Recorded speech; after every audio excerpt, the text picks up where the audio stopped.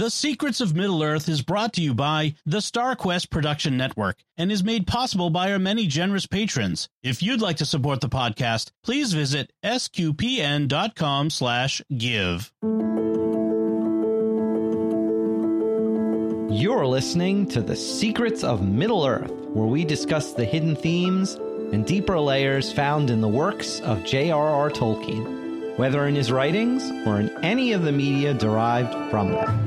I'm Thomas Salerno for a special Christmas holiday episode of the podcast, and joining me today on the panel are Patrick Mason. Hello, Pat. Hello, Tom. Merry Christmas. Oh, Merry Christmas. And Jeff Becker. Hello, Jeff. Hey, Thomas. And be sure to follow The Secrets of Middle-earth on Apple Podcasts, Spotify, TuneIn, iHeartRadio, Pocket Casts, or your podcast app of choice. And you can follow the show on the StarQuest YouTube channel. And please do us a favor by sharing the show with your friends.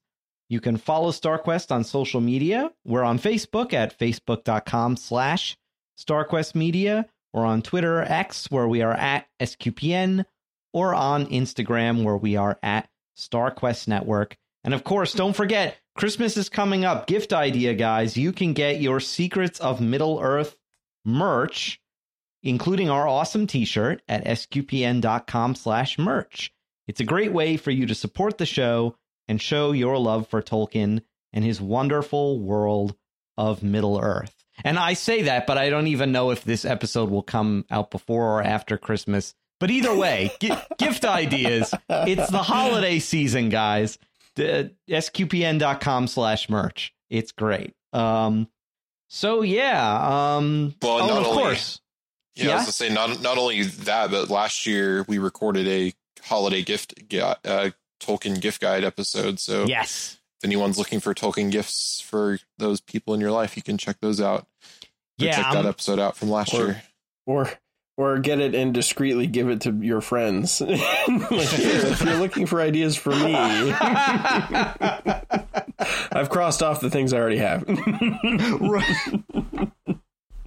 So Christmas is coming, or is here already, and we are discussing the Letters from Father Christmas, which, if you're not familiar, is actually a collection of letters from Father Christmas, or as we know him here in America, Santa Claus, that Tolkien wrote for his children. And you may be thinking, okay, Thomas, I think you mean that Father Christmas wrote them to Tolkien's children. Yeah. I'm sorry, kids. I just Tolkien inscribed them for Father Christmas. I'm just okay. Kidding, or rather, perhaps we should say I'm sure Tolkien, he read them to his kids. Tolkien archived these letters from Father Christmas, shall we say? They conspired together. I mean, but here's the thing. Like, you might be saying, well, what does this really have to do with Middle-earth? This is the Secrets of Middle-earth. Even if Tolkien's kids got these letters from Father Christmas, well, what does that have anything to do with it? Well, you may be surprised, because there are some fun, well, it's Christmas. Can we really call them Easter eggs? But funny little surprises for Middle-earth fans are buried in these letters if you're looking for them. So that's why I wanted to discuss these. And plus, it's just fun. It's a fun holiday thing to do. I actually gave a copy of the centenary edition of the letters to my little cousins a couple of years ago, and it was a big hit. I guess we should start with, like, have either of you guys, like, read these letters before in a family context, or like when did you first encounter them, or hear about this very interesting Tolkien book? Yeah, I think I knew about them, but I first read them about a year ago, actually, probably after we did our gift guide episode, and I was like, I should check that out. That sounds interesting. And so I read through them last year, and my kids are still a little young probably to get into them. Like they know they like Christmas books and stories, but they're still young. So, but that definitely is something I might can do with them next year and beyond. But yeah, it's been about it. I first read them a year ago, but I think I was aware that they existed before that. I remember it extremely vividly. It was somewhere between 2 to 3 weeks ago that I found out that they existed when I think when you pitched doing this episode, and I was like, oh, I had not encountered these, and so I picked up the Audible and did that over the weekend while I tried to wrangle my yard into shape.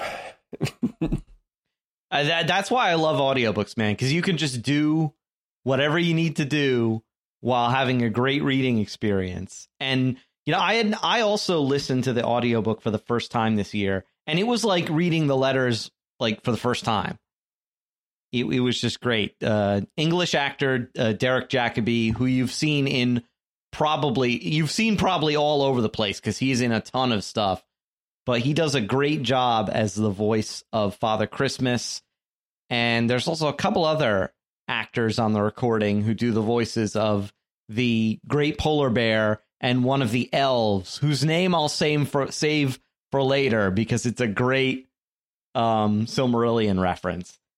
But yeah, I just love these. You know, I'm the only person on the panel here who does not have kids, but I have a lot of, you know, like I said, I have small cousins, and I just think that these are the most charming things ever. It's just Christmas. Like now I can't imagine like not reading these at Christmas time.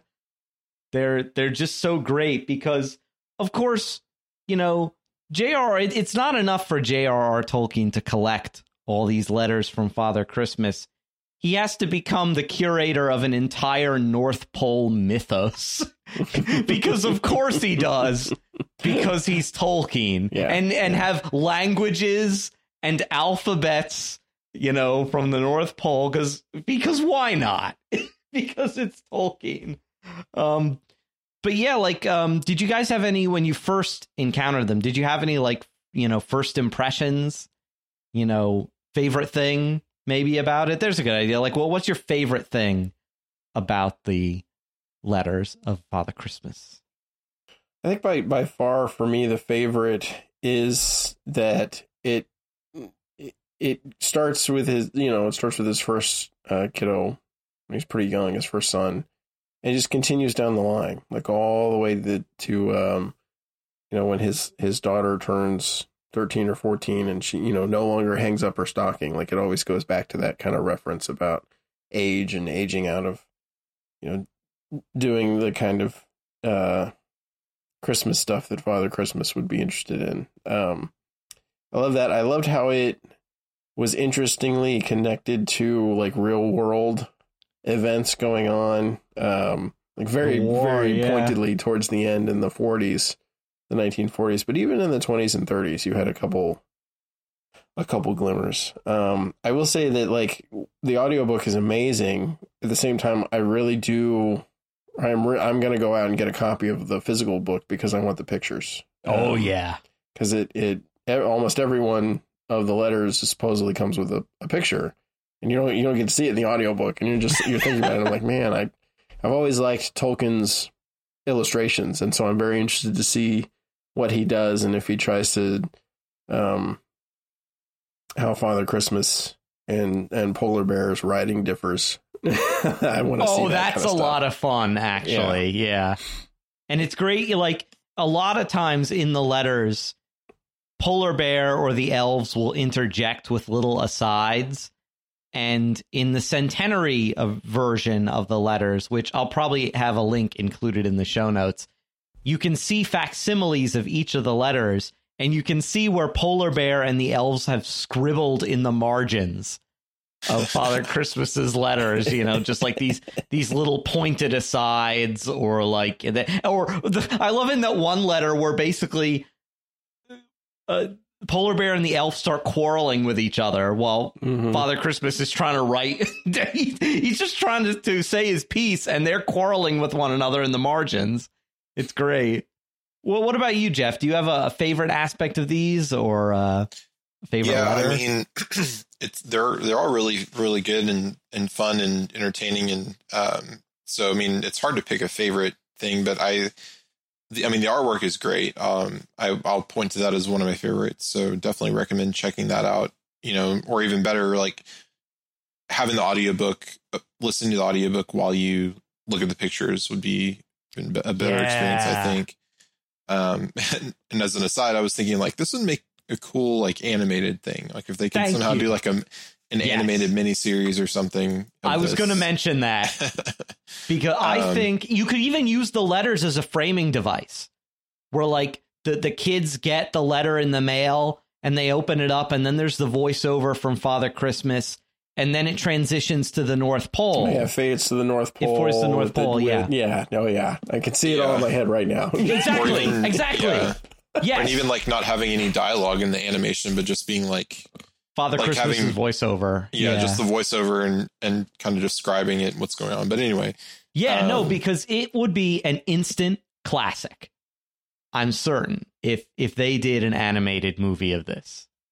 I'm sorry, Jeff. Go ahead. No worries. Yeah, I don't know where the rights would lay for this because it's I since it's outside of the Legendarium. I think I don't know if like or it's is included. it? Yeah, I don't know. Well, for legal purposes, I don't know.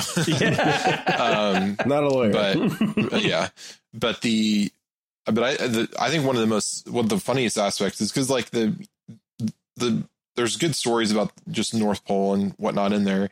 But then you get stories about Santa Claus fighting goblins with polar bear, and you're like, "What? What is?" Because that's something that I've never heard of in Christmas, Santa Claus mythos before is a war with goblins or something. So, I just think that's a cool addition to it. But yeah, overall, I read them. I first read them a year ago, and they're just really charming and really fun to read and.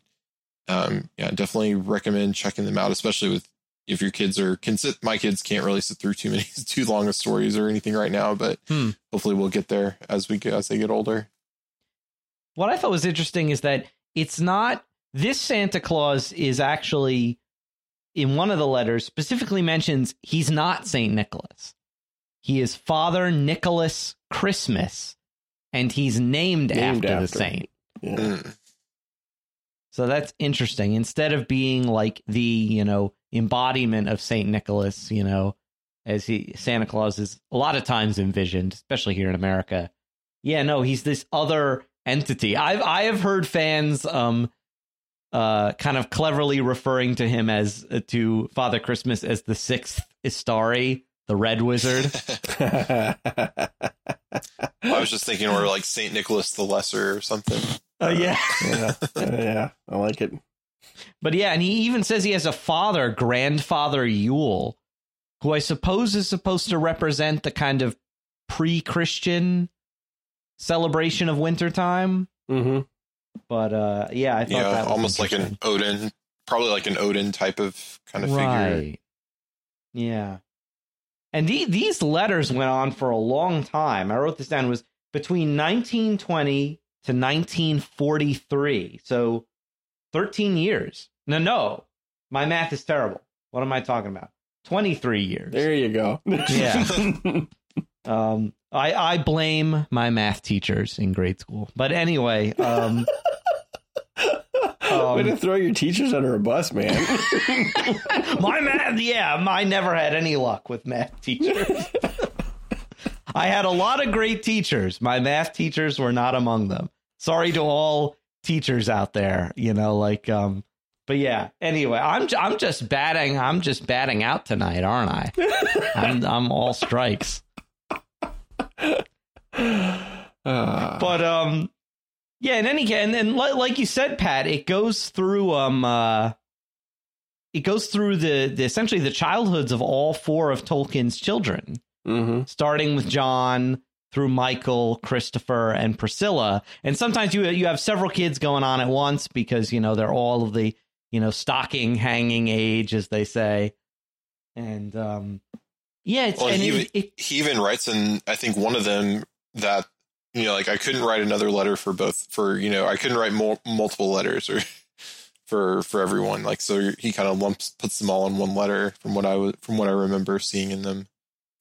Yeah, and like it's very almost kind of bittersweet at the end, like with Priscilla with her last letters when he's talking about how, you know, like this may be the last year we do this. Yeah, I have the quote pulled up that I was gonna mention toward the end, so I can do it now or come back to it. But yeah, no, go ahead. Since I mentioned it. Yeah, so the quote, because that was the one thing like that really stuck with me, is like how bittersweet it is toward the end, because you know, it's, you know, we can kind of talk more about it as we get there, but the quote was, "I suppose you will be hanging up your stocking just once more. I hope so, for I have still a few things for you. After this, I shall have to say goodbye. More or less, I mean, I shall not forget you."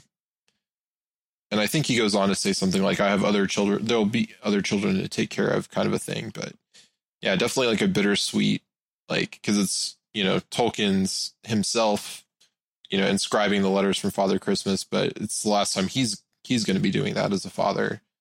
And, you know, I don't know if, I'm assuming he didn't necessarily do that as a grandfather, or at least it's not been published as for his grandchildren.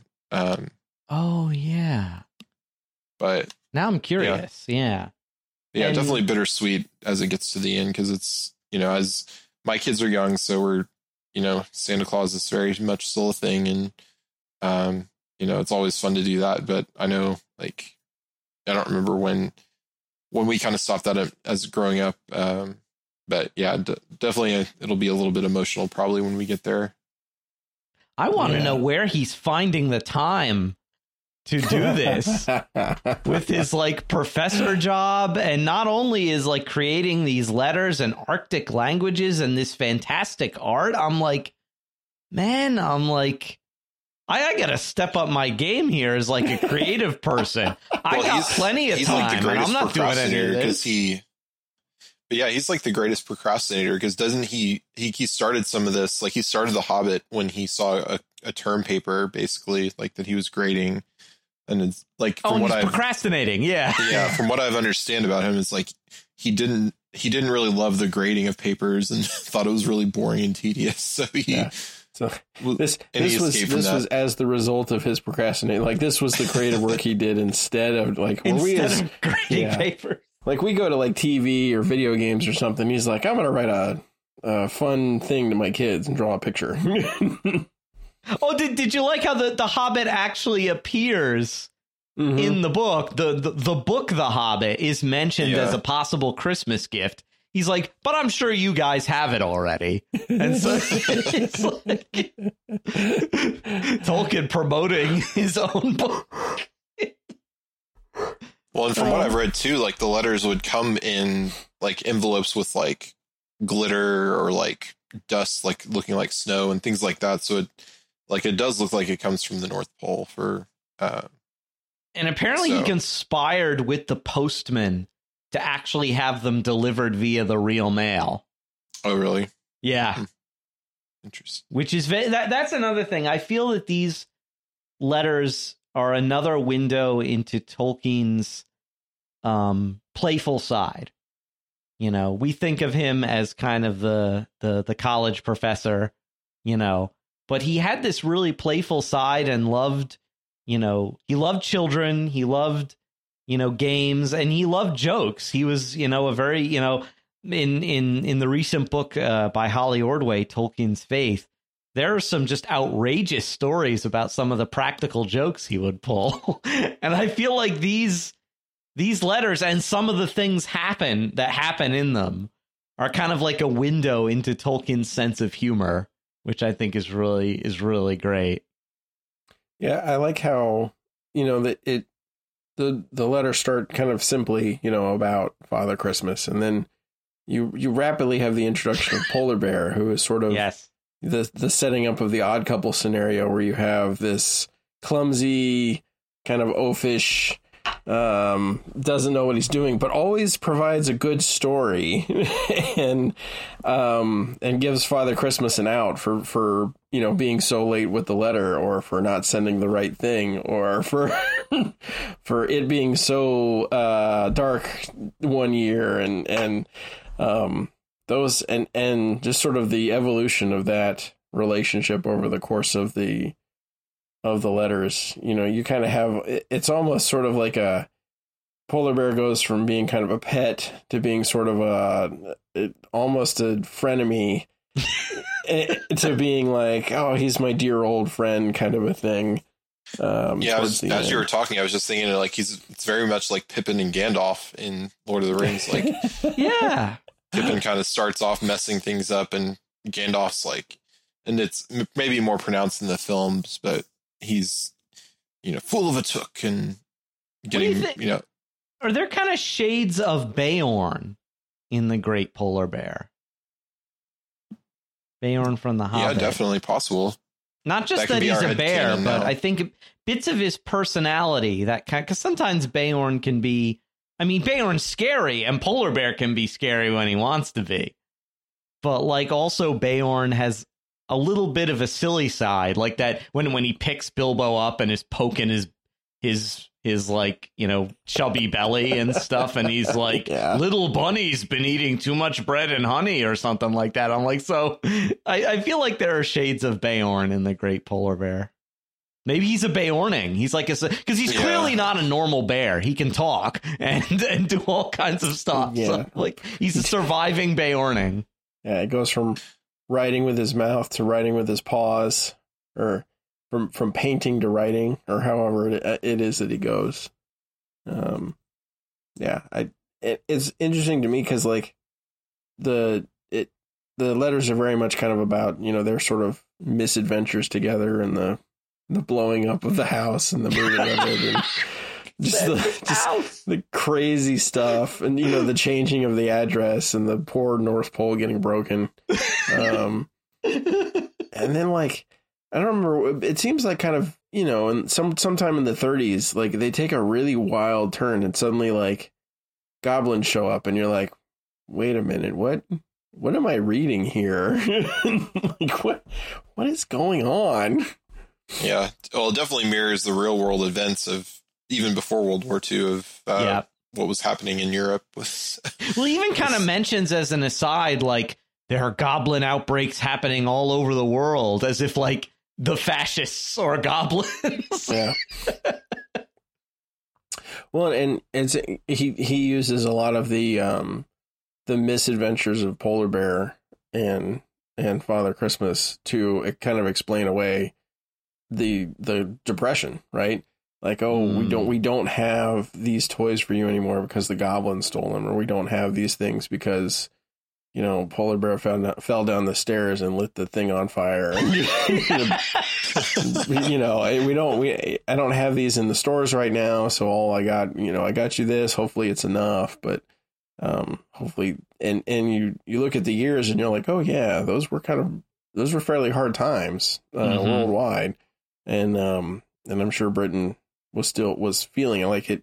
You know, the British Empire at the time was still the British Empire. It hadn't had the massive transfer of wealth and power to the U.S. that occurred in World War II yet, but it was still felt there. So, right. But did they? And I think they may have even had some debt to the U.S. from World War I that they hadn't paid off yet. So I feel like there was that kind of pressure on the British economy as well. Yeah, it's like, so it is kind of a mirror to the real world, which is interesting. You know, like Santa Claus is not this person who exists in some other world. It's like Middle Earth. You know, Middle Earth is the real world, just eons in the past. And so Father Christmas exists in the real world. He's not in another dimension. He's not, I was just going to say he's not in Narnia, but he actually is. But he does show up in Narnia. Yeah, that's right, another thing. Like, is it the same Father Christmas? In my headcanon, it is. I mean, I would assume yes. Yeah, it just makes sense. Multiverse. Yeah. The Tolkien Lewis multiverse share a Father Christmas, because the Narnia Father Christmas is awesome. He gives you swords and shields and stuff. So. He gives you like solid presents. Like, these are useful. But yeah, the Great Polar Bear, and it's not, and I love how it snowballs, pardon the pun, into having all kinds of other characters where they introduce his nephews. I'm not even going to try to pronounce their names, but you've got his nephews. You've got the cave bear. You've got the cave bear's nephews. You've got Snowman the gardener who gets pushed off a cliff at one point. Yeah.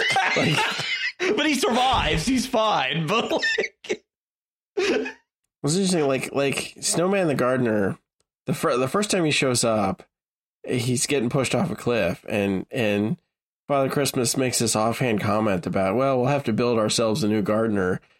And then the next time it's like, oh no, they're not like regular snowmen, they're different. I'm like, yeah, I was like, I'm calling you out on that, Tolkien. I was like, he's totally a snowman. It's just that he's alive and can be put back together. Yeah, I almost wish we had like had some kind of reactions from Tolkien's children on this. Like if they heard the snowman got pushed off a cliff, like what was their reaction to that? So probably in the next letter, he's like, it's okay, kids. He can't really get hurt. Yep. You see like Tolkien coming across worrying about the snowman. Yeah, his kid is just like crying in the corner with the letters. Like, oh no, what happened? Snowman died. I'm like, oh, I shouldn't have put that in there.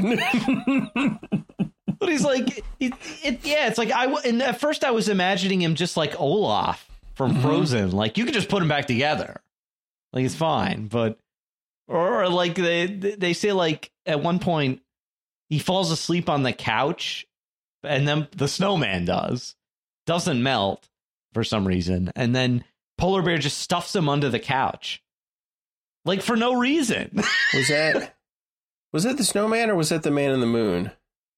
Oh no, you're totally right. That's the man in the moon. Yeah, another character who made kind of a cameo. Yeah, really. The Man in the Moon, and I'm thinking, is this the same Man in the Moon from Roverandom? One of his other kids' stories? Because if it is, that means he's a wizard. Because the Man in the Moon is a wizard in that book. And I think it is because they mention dragons living on the moon, which is a thing in Roverandom. That's the thing. There is a crazy cast of characters in these letters. And we haven't even mentioned Father Christmas's secretary, an elf named Ilbereth. That's right. Ilbereth, if that sounds familiar to any of you out there, is because it's one letter off from Elbereth, which, if you remember The Lord of the Rings, that is an alternative name for Varda, who is the Vala. She is Manwë's wife and is Queen of the Stars. In this, instead of E-L, it's spelled I-L. And this elf, Ilbereth, is a guy instead of a woman like Varda is. But I'm like, that is not coincidental. He purposefully chose that name.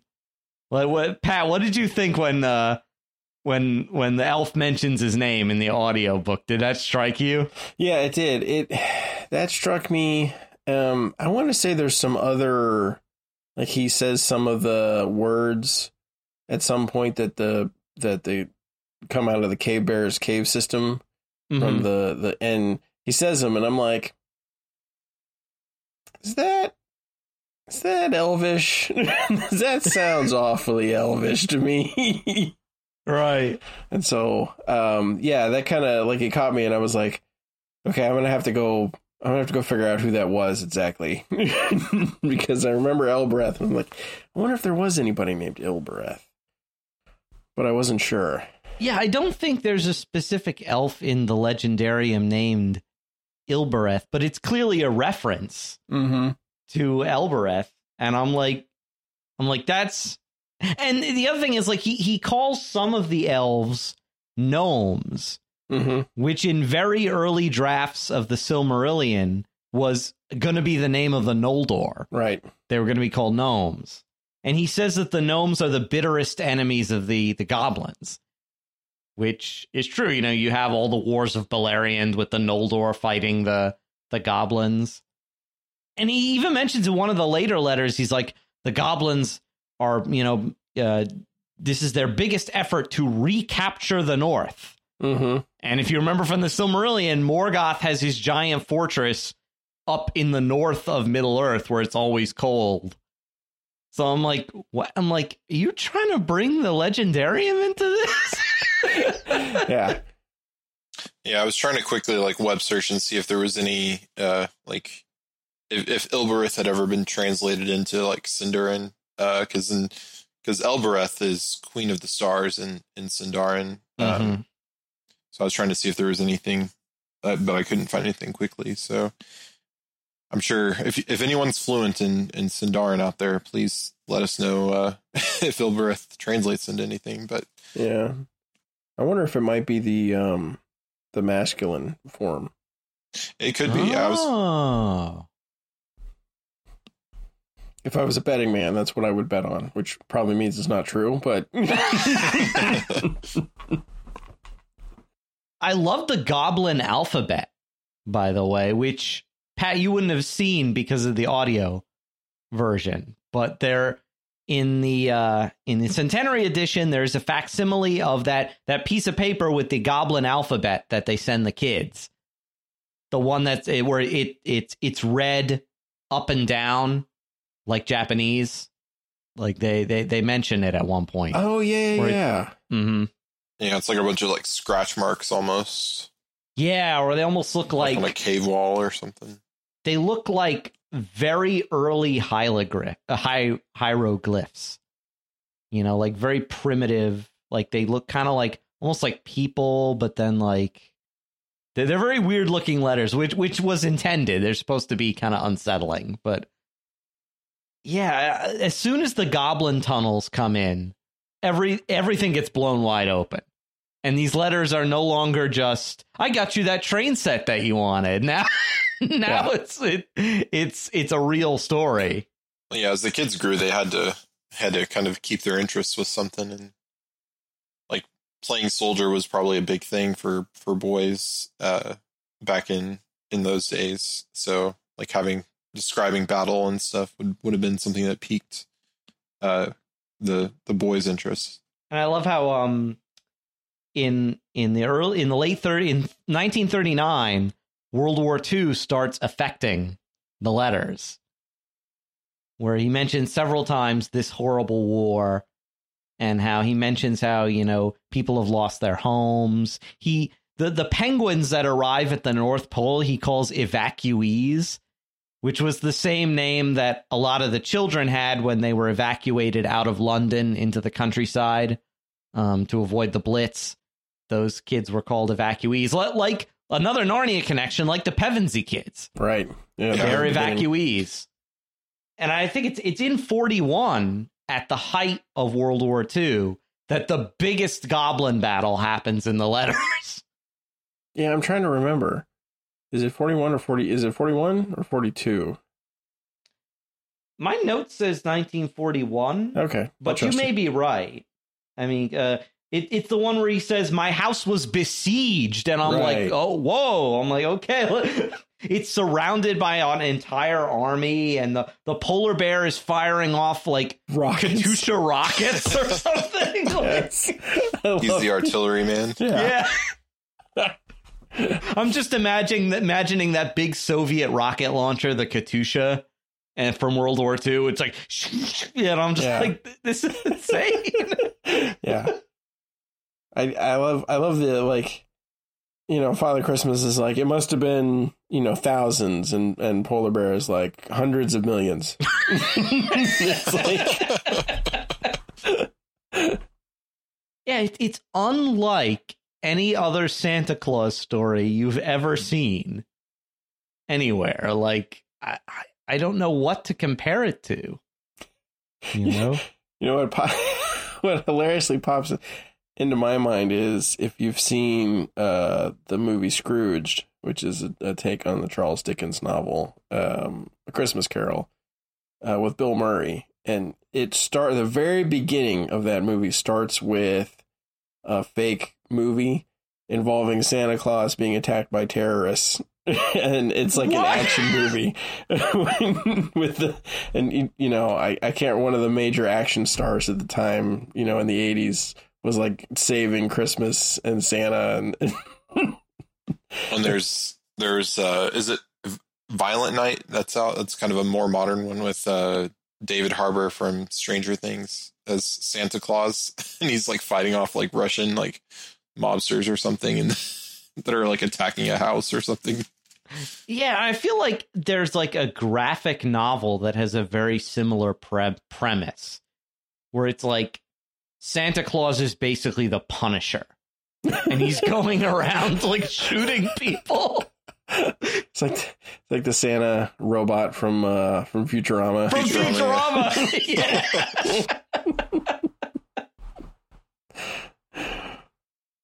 Was almost turning in like Father Christmas is almost becoming like like the actual Saint Nicholas who punched a heretic out of council. Right, supposedly, one of the church yeah. councils, and is famous for that. Yeah, I love telling that stories to my confirmation kids.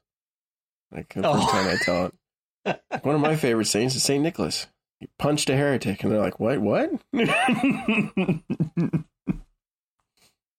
And I know at my there is a Byzantine Catholic parish that I go to occasionally with my family, and they have it's not a relic of, well, I guess it is kind of a relic of Saint Nicholas, because like supposedly his bones exude this fluid, and it's collected in these little bottles, and it's supposed to have, you know, curative properties. I think it's called like, actually, I'm going to look this up so I don't like say the wrong thing. Yeah, I was say I've not heard of that. I wouldn't. How would you classify? Like, because there'd be a class 2 relic. Because I guess it'd be a class. The manna of Saint Nicholas. It's called. Yeah, The manna of Saint Nicholas. Coming from his body, and his From body his would be bones. the class 1 relic. Class 1.5. I know, because it's not quite a 2. It's also not his body. So the man, I have never heard of this. The manna of Saint Nicholas. That's awesome. Yeah, the manna of Saint Nicholas. Yeah, I'm just looking it up and reading about it now. Where it exuded transparent. It's a transparent fluid. There is so much cool stuff about Saint Nicholas, and the Santa Claus mythos. But yeah, like I now have this vision of like Father Christmas bursting into a Byzantine church and being like, "Do you have any manna of Saint Nicholas?" Like he's all burnt and scarred because he's been fighting the goblins, and he's like, "Do you have any manna of Saint Nicholas?" And everybody in the church being like, "What?"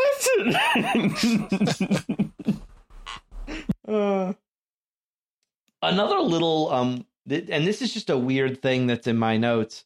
Like, you remember on the cave paintings, because there's like again, if you have the book version, it's great. Like, he shows like all the cave paintings that are on the goblin tunnels, and then some of them were actually done by human beings and others by goblins later.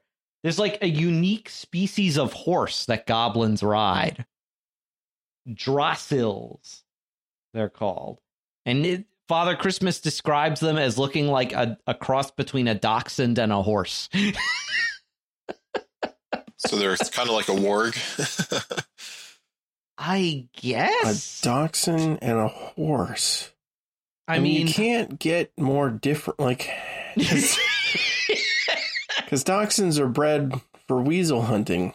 Like they're small and short legs for that purpose, so they can go down the tunnels. Which I guess think he makes meant sense. because like they're long and thin. Yeah, that would make sense inside of goblin tunnels. You'd want a horse like that. You know what? That makes sense. Yeah. Yeah. The warg in Rings of Power looked like a chihuahua instead of a. Well, I was thinking of the ones from like Lord of the Rings that were like, like kind of like more of like a hyena type of thing. Hyena, yeah.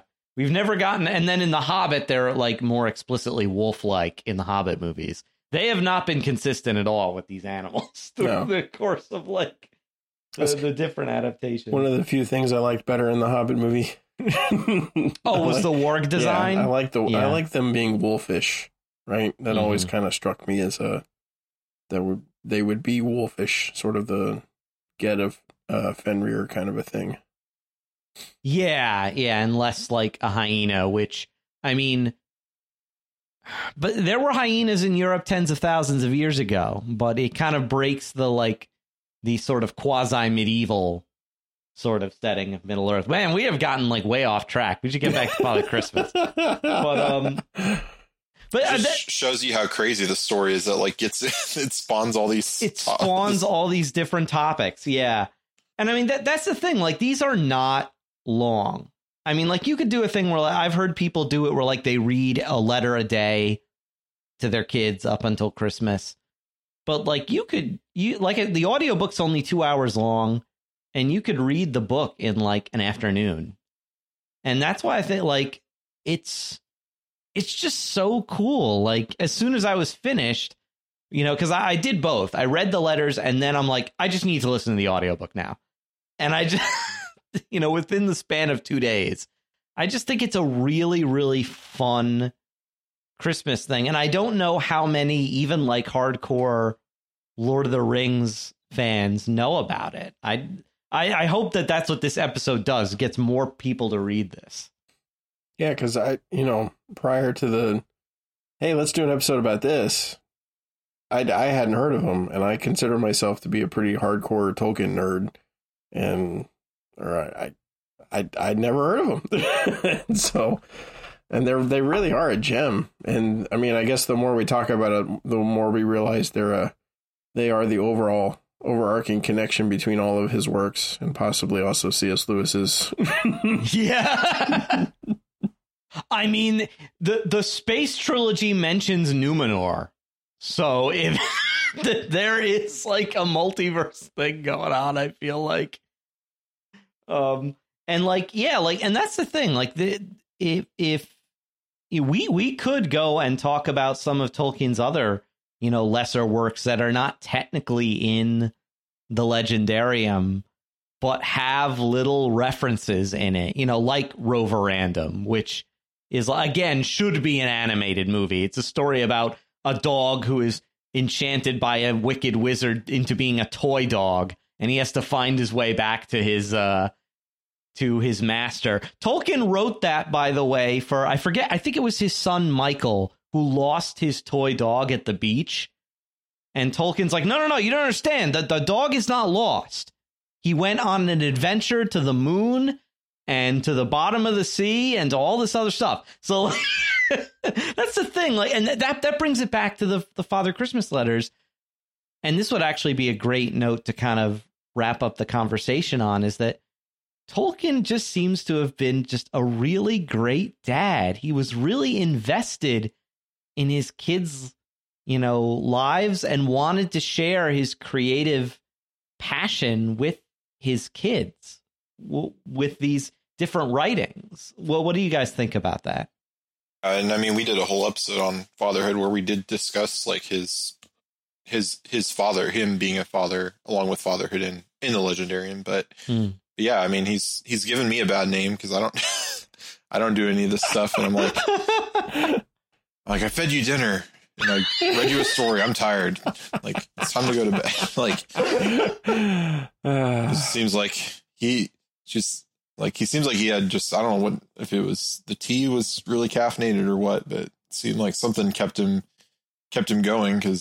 But yeah, I mean, definitely has me aspiring to be a better dad, based on some of the things he did, and just trying to make it, magical for them, because it's only going to be magical for so long with kids. So, and I mean, now that my daughter's in, she's in elementary school now, I'm some kid's just going to come by and say something one day and just ruin it. And just oh yeah. So I'm just dreading that day.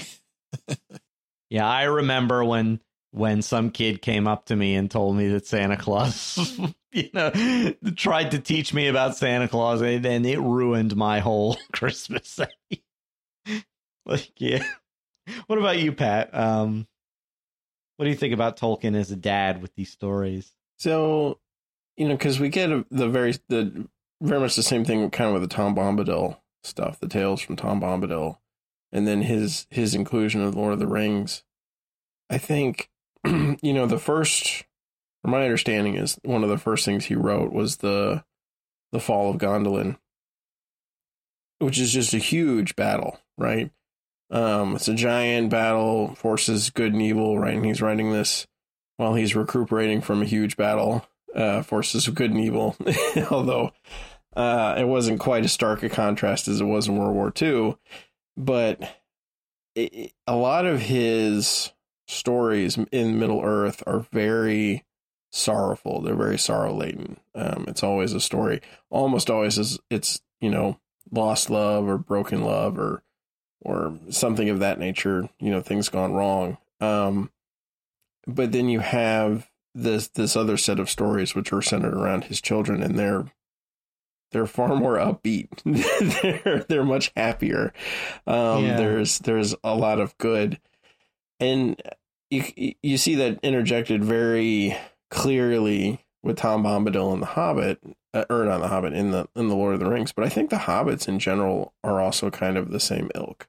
It's almost like they were kind of, and it's sort of his impression on the English as well, but it's kind of the sort of happy-go-lucky people.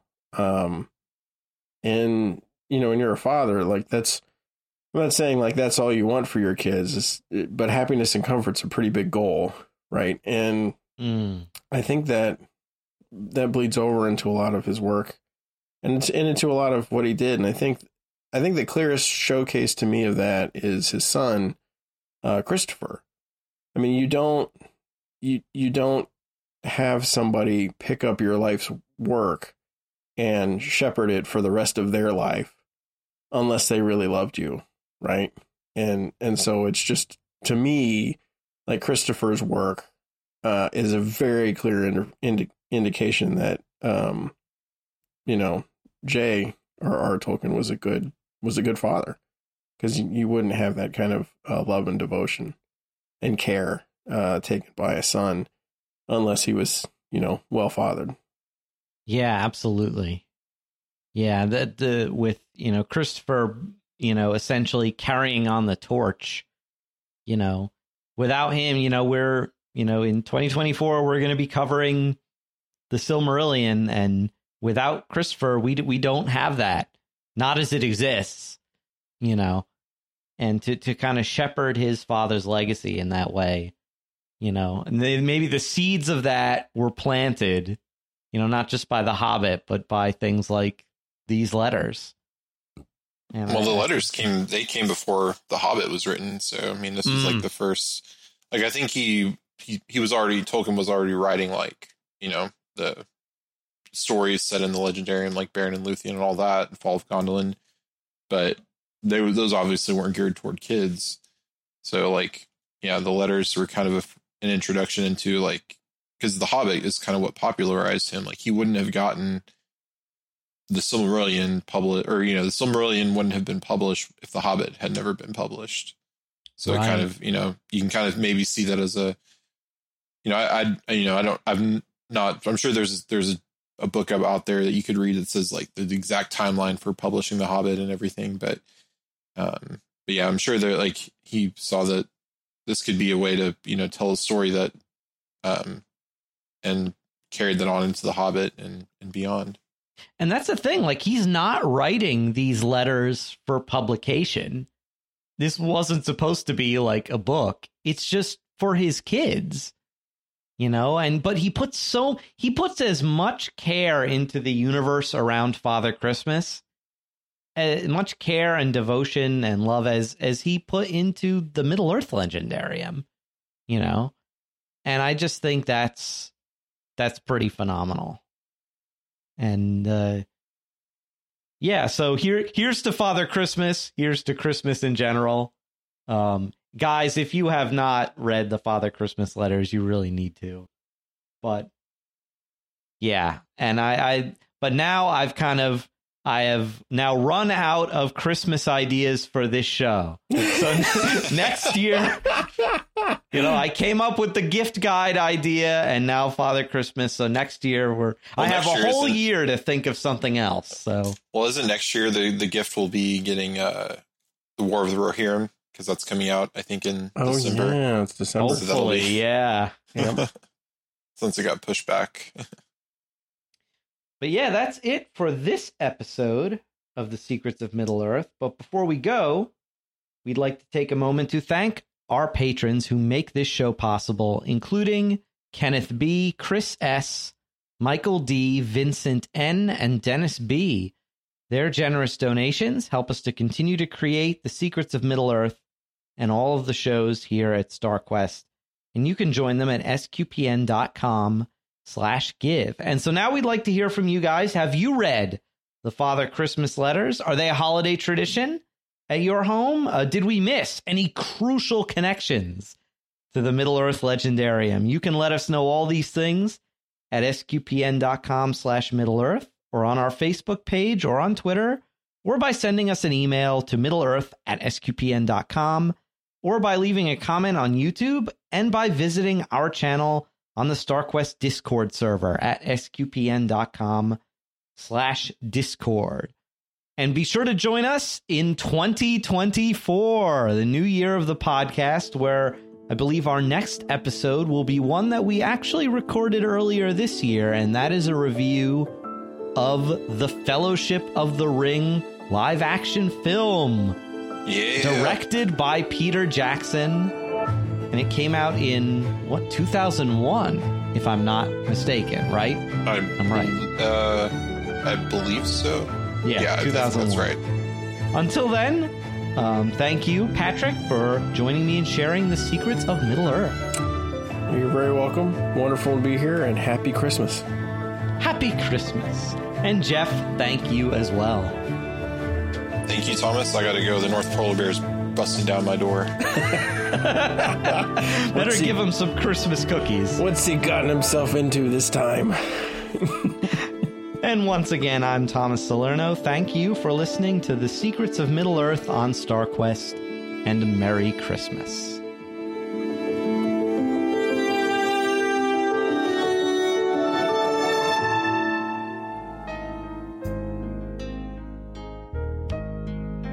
Hi folks, this is Dom Bettinelli, CEO of StarQuest, with a special message as we approach the Christmas season.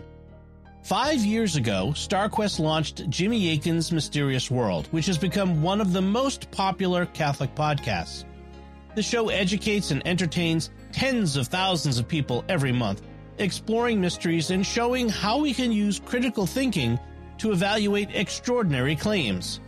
We're very proud of how Mysterious World has grown and fulfills our gospel mission. But we're not done yet. We are reaching tens of thousands, but even more people could benefit from hearing this and all the shows at StarQuest in our unique apostolate of spreading the gospel with podcasts and videos. To keep growing, we need your help. In the course of those nearly 300 episodes of Mysterious World, we've continually improved the show, adding a video version and animations that help illustrate the concepts we discuss. We've also begun adding video to our other shows as well, to enhance their presentations and reach new audiences. We've also launched new shows, most recently, The Secrets of Sacred Art, which is best enjoyed as a video. And we have plans for even more growth, bringing the light of Christ to even more people online. We need your help, though, to make that happen. We have many generous supporters, but as time goes on, some people inevitably have to step back from giving. As a result, our resources have started to decrease. That's why it's very important that we hear from you this Advent and Christmas, the time of year when nonprofits receive most of their support for the year. If you're already a supporter of StarQuest, we thank you and ask you to prayerfully consider increasing your support at this time. If you're not yet a financial supporter, please become one now. Every gift counts. Could you give $15 or even just $10 a month? Whatever level of support you can offer, please show your support for SQPN this Christmas And remember that your gifts may be tax deductible. Just go to sqpn.com/give. That's sqpn.com/give. And may God bless you this Advent, and may you have a blessed Christmas season.